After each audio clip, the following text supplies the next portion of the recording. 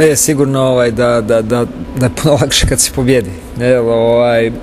Moramo ostati još našpanani prije svega na utakmicu u srijedu koja je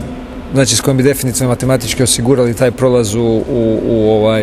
u drugi krug natjecanja, što mislim da s obzirom na roster i na druge ekipe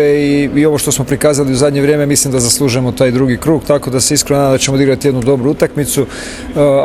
A Seko za sad ima samo jednu pobjedu, međutim radi se o jednoj momčadi koja u dobrom šuterskom danu može pobijediti sve ili napraviti problem svima. Prema tome mislim da prije svega ta neka individualna obrana 1 na 1 i neka individualna odgovornost s obzirom na individualne karakteristike protivničkih igrača, mislim da će biti presudna i već od danas i sutra ćemo puno naglašavati te stvari jer mislim da će to biti presudan faktor za ovu utakmicu.